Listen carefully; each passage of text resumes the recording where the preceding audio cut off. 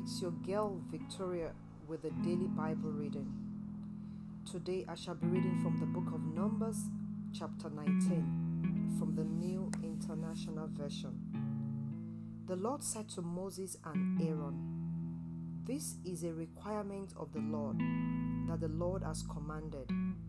Tell the Israelites to bring you a red heifer without defect or blemish, and that has never been under a yoke. Give it to Eleazar the priest.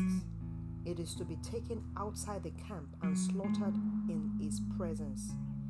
Then Eleazar the priest is to take some of his blood on his finger and sprinkle it 7 times toward the front of the tent of meeting.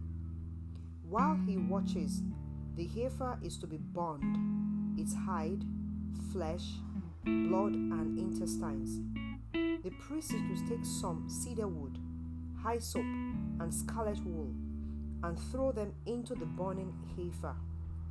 After that, the priest must wash his clothes and bathe himself with water. He may then come into the camp, but he will be ceremonially unclean till evening. The man who burns it must also wash his clothes and bathe with water, and he too will be unclean till evening. A man who is clean shall gather up the ashes of the heifer and put them in a ceremonially clean place outside the camp. They are to be kept by the Israelite community for use in the water of cleansing. It is for purification from sin. The man who gathers up the ashes of the heifer must also wash his clothes, and he too will be unclean till evening. This will be a lasting ordinance, both for the Israelites and for the foreigners residing among you. Whoever touches a human corpse will be unclean for 7 days. They must purify themselves with the water on the 3rd day, and on the 7th day. Then they will be clean. But if they do not purify themselves on the 3rd and 7th days, they will not be clean. If they fail to purify themselves after touching a human corpse, they defile the Lord's tabernacle. They must be cut off from Israel. Because of water of cleansing has not been sprinkled on them, they are unclean. Their uncleanliness remains on them. This is the law that applies when a person dies in a tent. Anyone who enters the tent and anyone who is in it will be unclean for 7 days.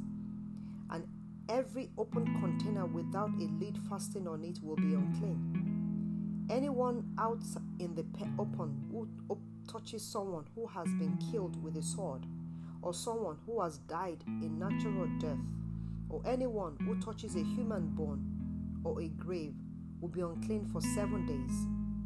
For the unclean person, put some ashes from the burnt purification offering into a jar and pour fresh water over them.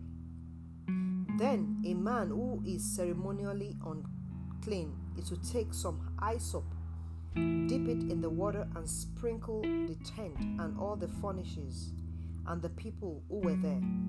He must also sprinkle anyone who has touched a human bone or a grave, or anyone who has been killed, or anyone who has died a natural death. The man who is clean is to sprinkle those who are unclean on the 3rd and 7th days, and on the 7th day he is to purify them. Those who have been cleansed must wash their clothes and bathe with water, and that evening they will be clean. But if those who are unclean do not purify themselves, they must be cut off from the community, because they have defiled the sanctuary of the Lord. The water of the cleansing has not been sprinkled on them, and they are unclean. This is a lasting ordinance for them. The man who sprinkles the water of cleansing must also wash his clothes, and anyone who touches the water of cleansing will be unclean till evening. Anything that an unclean person touches becomes unclean, and anyone who touches it becomes unclean till evening. This is the end of the reading for today. May the Lord bless His word, and may He lay a word in your heart today. In Jesus' name.